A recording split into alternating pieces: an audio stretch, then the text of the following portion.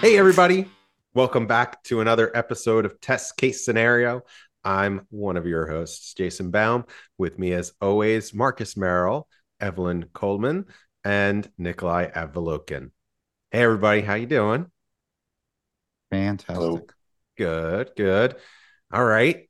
It's another episode of Test Case Scenario. That means we're going to talk about something. Uh, who wants to take it? I will take it, Jason. Great. So today we are talking about a Q&A that Marcus and I did a few days ago on Friday. We had a fantastic attendance. People asked a lot of fantastic questions. We answered them live. And then today, this wonderful gentleman by the name of Igor Emelianov asked us a bunch more questions as a follow-up. And so we want to address them in today's episode and um, be helpful. So I'll maybe start off with the first one, which is very interestingly phrased. And we hope there is no animosity there. But he asks how to cool down management about people, about, let me restart that. Yeah, I think you need to, when you say this, I feel like you need to channel where, that feeling might come from. Like really own that. Own the question. Own the question, yes. All right, let's go again. Okay. Igor Guilty. asks how to cool down management about people, about automation, ROI, and effectiveness. Metrics to cut down manual people or give up on automation altogether. Wow. That is a Yeah, big there's question. some trauma behind that question. Yeah. Well, Marcus. Uh,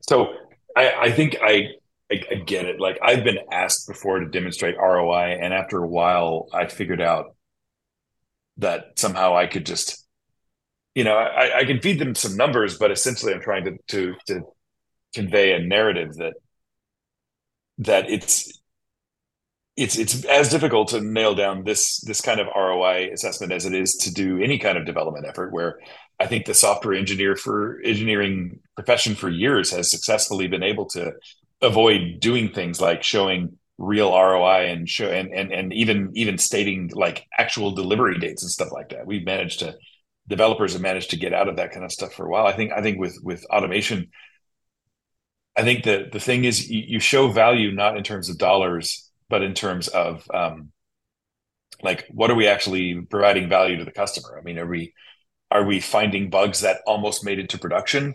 Um, are we are we do we have demonstrable cases where we're able to cut down the mean time to recovery because of finding things earlier in the process and being able to read our data better and do better automated testing and stuff like that? And I think that the constant drum I've been beating for a long time, anyone who's been listening to this, is like we have a responsibility here too, which is to make sure that the testing we're doing is actually relevant to the business.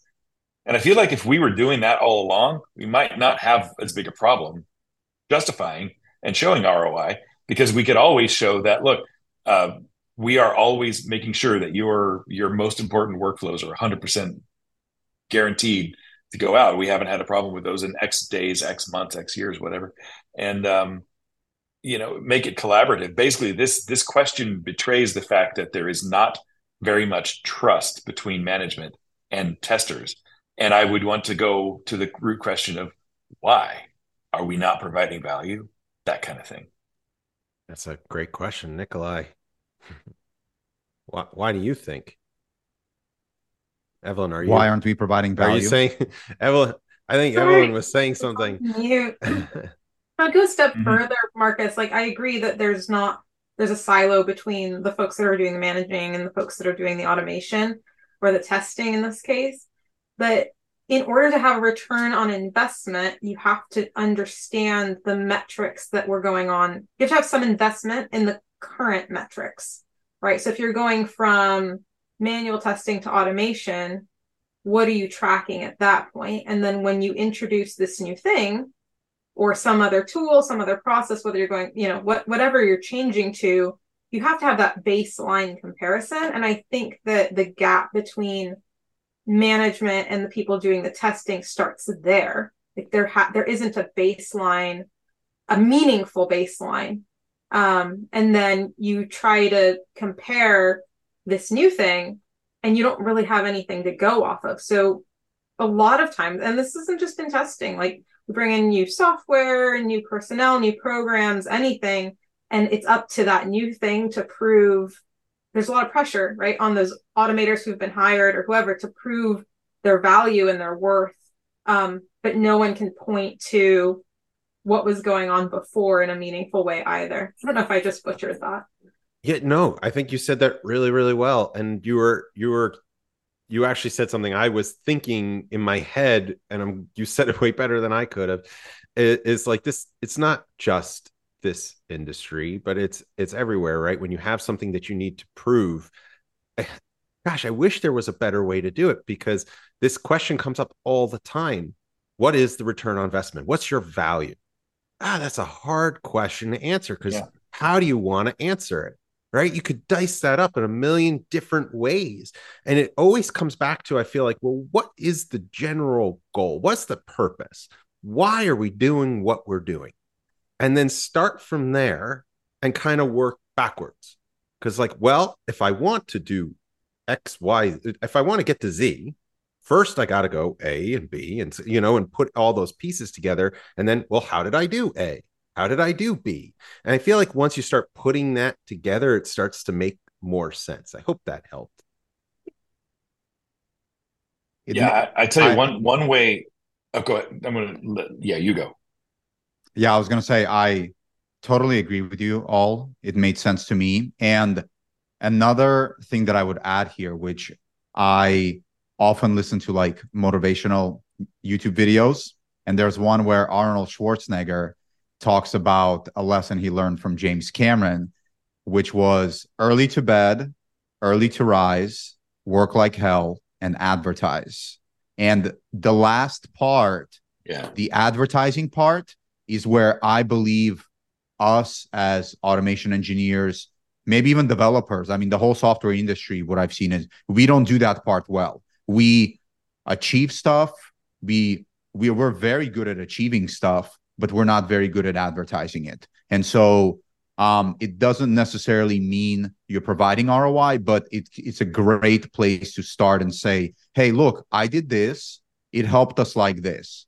And maybe it's not measurable, but at least it shows your higher level ups, your organization, what you're doing, and the kind of impact that you're having. And maybe from there, you can pave the path as Jason described.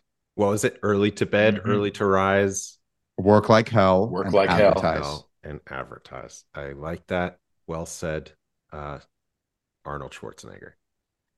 I do have a way that, if I've done this before and I don't love it, but I'm going to undermine a little bit of what we've already said and give you at least a starting point to start the conversation. So you don't show up with nothing. You actually have numbers in your corner that you can then build the conversation. And what I'm going to suggest may sound a little bit ridiculous, but it's been effective for me in the past to at least have a starting conversation, which is take the number of test cases that you have automated, 500, and then speculate that you're going to execute those tests on Chrome, Firefox, Safari, and Edge. You're going to go back 2 versions. So you're going to run each of those tests on all 4 browsers on 3 different versions: current, latest minus 2, sorry, latest minus 1, latest minus 2, and then some number of different browsers. Do the multiplication to figure out how many times you've executed those tests, and then say, if you're in a case where you're executing those tests on every commit, you're able to say how many times you've executed those test cases per day for the last X number of months. Then you take each one of those 500 test cases and say, this would probably take 4 minutes to run if you were doing it manually, and multiply that out. And you'll quickly find that you've done 160 years worth of testing in 2 days by automating all this work. And someone will look at you and say, that's ridiculous. There's no way that you would actually do that. You're like, no, it's not a good metric. That's why we're talking about it, because you're asking me for something that's fundamentally not a good metric. Now let's have a real conversation. Ooh, So that's one approach. that's spicy. I'm glad you finished it that way, Marcus. I was like, where is he going with this? Because I don't agree at all. Right. No, I'm saying like if you want like that's because I feel like that's the number they think they want. Yeah. How much manual effort Right. are we displacing? Right. That's the number they think they want. So I'm like, no, here's the number. Let's talk about why it's bullshit. I think there's some merit to that number, but the tests have to be valuable.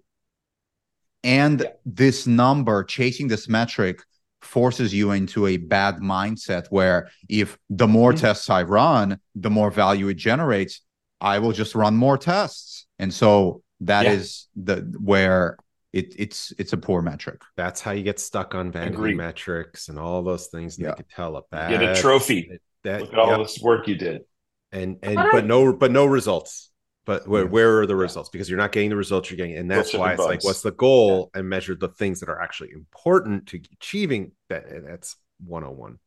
I want to get into the second part of this question, which maybe I'm misinterpreting, but this metrics to cut down manual people or give up on automation. And maybe I'm thinking about this the wrong way, but what I'm feeling from this question is this idea of if we have metrics around the return of investment on automation and like we give proper metrics, do we have to like balance out giving those metrics in order for it not to cut down manual roles? And then there's this give up on automation part, or do we just give up on automation altogether? I feel like it's a question about finding a balance between management asking you for metrics when there's apples and oranges going on between manual and automation. Like, how do you provide metrics around testing to people who aren't maybe aware that there's two very different types of testing going on, and they just want you to give like one metric? I don't know, kind of rambled, but there's something in here about finding the balance that I can't pin down. Marcus, Nikolai, Jason? Well, we had the episode where we talked about roughly the balance of ratio, but I don't know if that's the question. Mm-hmm. This is more like proving it, right? This is communicating that. I agree with you, Evelyn. It's hard to find. I know that just like off the top of my head, me wanting to at least answer the question is Nikolai just did a talk with a fellow named Diogo from TestRail, and TestRail is a fantastic product for combining metrics about manual and automated testing in a way that we at Sauce can't do on our own. I think that's at least a source of information, even though it doesn't fully lead to answering this question all the way. Well, it kind of does, right? Like if there's a company dedicated or in part dedicated to pooling these types of metrics from manual and automated testing in a meaningful way, even just having that conversation, I think with management is meaningful to say like, I'm trying to explain that these are two very different things. In fact, they're so different, or they're related in such a way that there's software out there, companies out there who are trying to show you how these things work together, and just starting the conversation. Sometimes when there's a product out there that answers the question that you're trying to explain, you can just name drop the product and say like, this does that. So obviously there's a need for it. And obviously there's a need for a larger conversation here. Yeah. Strategy. When it's used in an optimal way. Yeah. Before we go on to question number 2, I don't know if anybody else was thinking this, but I was wondering if Nikolai could go back over and say that quote again, but in an Arnold Schwarzenegger accent. I wish I could. I'm horrible at accents, but I'm willing to try. Oh, good. I have never mastered the art of doing accents, but I will try. Early to bed, early to rise, work like hell, and advertise. Advertise. Great. To the chopper. Now it all comes. Now it sounds like Arnold Schwarzenegger to me. Okay, cool. Yeah, before I was going to say I can do an impression of James how Cameron saying it. That was great. That was fantastic. Okay, cool. All right, should I Should we go to the second question? If you want to jump around to a more enticing question, maybe Evelyn, how about you pick a question? To pick a question. I personally, the one that I have the most familiarity with is question number 4 about balancing tests. I know this is a topic that goes on so much in testing conferences and things, but it's that second part that gets me, just like the first question, right? Like, are we using an ice cream cone to develop tests? Are we using a pyramid? I gave a SauceCon presentation one time, and I found all of the different diagrams that were used to figure out how you should balance like your unit tests, your API tests and things. And there's like a rocket ship diagram. So sorry, I skipped, but the question is how to balance between API, you got to say it in UI. Arnold Schwarzenegger accent. No, that would be highly inappropriate. Can you do it in an Italian accent? I can't actually do an Italian accent. I sound horrible when I try to do one, but sometimes I make fun of my mother in a Mario and Luigi voice, and it's pretty funny. How to balance between API, Selenium, UI, and unit test scopes to keep direction from ice cream to pyramid. And what this is getting at is there's slides out there, right? People give these presentations that have these charts on them about how many unit tests you should have versus how many functional tests you should have. And there's an ice cream cone diagram, and there's a testing pyramid, very famous. I saw a rocket ship once. I saw an upside down pyramid, which I think Titus is really into, right? The upside down pyramid. Yeah, that's right. Yeah. Well, it's kind of a So, and I'm sure since I gave that presentation, there's probably many others and lots of ones that I didn't find. And to me, the interesting part of this question is, how do you just pick one? How do you, there's so much conflicting information out there. What's the best strategy? I don't know. Yeah, no. It's tough. It's tough. It's not an easy question because unfortunately it depends. It depends on so much. It depends on the system that you're testing. It depends on the culture of the organization where you work, the boundaries that exist between the teams. Sometimes you might only be able to interact with the application as a black box because the QA don't talk to developers. And so how do you figure out what their unit testing coverage is? Or are they testing APIs? I worked for one organization where we did have separate QA department, separate developer department. I knew how to code. I was coding the same programming language as the developers. And so my director said, Nikolai, can you help us to figure out if the developers are doing any unit testing? And I was like, yeah, of course. But it was funny to me that he came to me as like a spy to go into their code and run code coverage to figure out what kind of unit testing is happening there, and so unfortunately, it depends. I think how you want to think about this is start at a risk assessment of your application, figure out where risks are that you don't want to make into production, figure out where the values are of the application, start thinking about how you're going to test those scenarios. Don't use UI too much.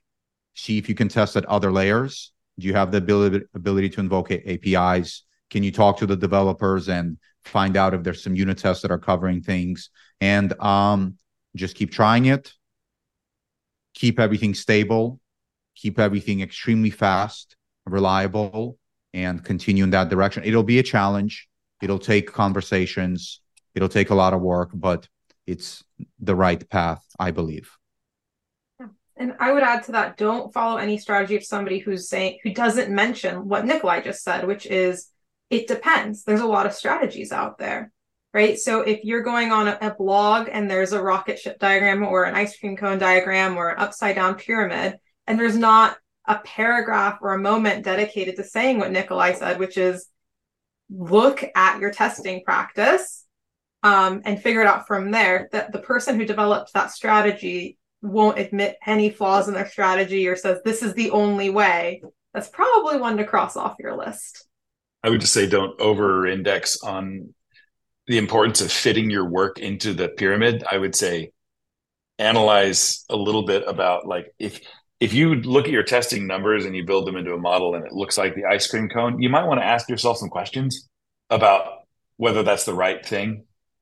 But I wouldn't just pick the pyramid and say, well, according to the pyramid, I've got too many of this one kind of test. I need to delete some arbitrarily. Like, don't cram your testing strategy into a model that was designed to be a guideline. But the other thing I'd say is that context is everything. And I've been playing this interesting game, which actually could probably be the subject of an entire podcast, which is basically what industry am I in, and what should I aspire to being in that industry? Like the example I've been playing with lately is I work for a company that has a particular health insurance company, and since I work for that company, I only have that health insurance available to me. So whatever their mobile app is, that's my app. Whatever their website experience is, that's my website. So as a tester, you have to super over index and highly prioritize what my user experience is over, say, something like claim processing, which is more important in a case like that where the user is captive. User experience, claim processing. I mean, you should care about user experience, but claim processing is why would far you more care? important. He's locked in or she's locked in. Yeah, exactly. Doesn't matter. So then if you're working for an e-commerce company where my revenue depends on you actually having a smooth experience, the most important thing is still protecting that revenue and making sure you get attribution for the cookie that gets dropped and you open up the thing and you do check out, you get a commission, whatever. But it's got to be a smooth experience. You have to care about user experience. So UI testing is going to be super important. So that's the kind of thing I've been thinking about lately is it's all about context, and that's going to determine your strategy. And what I find in the industry is that I'm going to go from one company to the next, bringing these tools and ideas with me without regard to where I'm coming from and where I'm going. And that's where I think people make mistakes. I want to create a game that's like a testing test strategy Rorschach test. Like where if I show you a design, can you tell me the strategy behind that diagram? Like just a random diagram. I wonder if you could. I bet you all could do it. Yeah. I want to design basically a matrix that represents this stuff. I've got it drafted, but it's not been looked at very much. I have a cool life example that totally builds on top of what you said, Marcus. At a previous employer, I worked for a company that distributes the national standardized assessments. And so those were done on a tablet. And so actually, the way that the tests look, and as they change from time to time due to whatever reasons, they have to look exactly the same because there is statistical differences that can impact student scores if they're changed too drastically. And so visual testing was basically like the thing, because you had to capture a snapshot of every single question and make sure that as time went on, it didn't change to drastically impact student scores.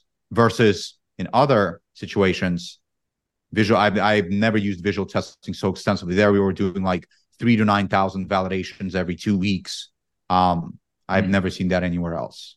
I like the jelly bean jar. Like, have you ever done one of those like online tests where you're not like online tests, but somebody sends you like a jelly bean jar and there's different categories in it, and then you like use your little edit button on your phone to fill in the different like jelly beans. It's like a little personality quiz. But it'd be good to do one for testing where like, here's the testing jelly bean jar, and then you take your little phone and you say like, okay, I'm going to fill in 9 visual jelly beans and fill all those in, and then I'm going to fill in 2 unit testing ones, and 3 of them are going to be functional tests, and that'd be a fun exercise, a webinar or something.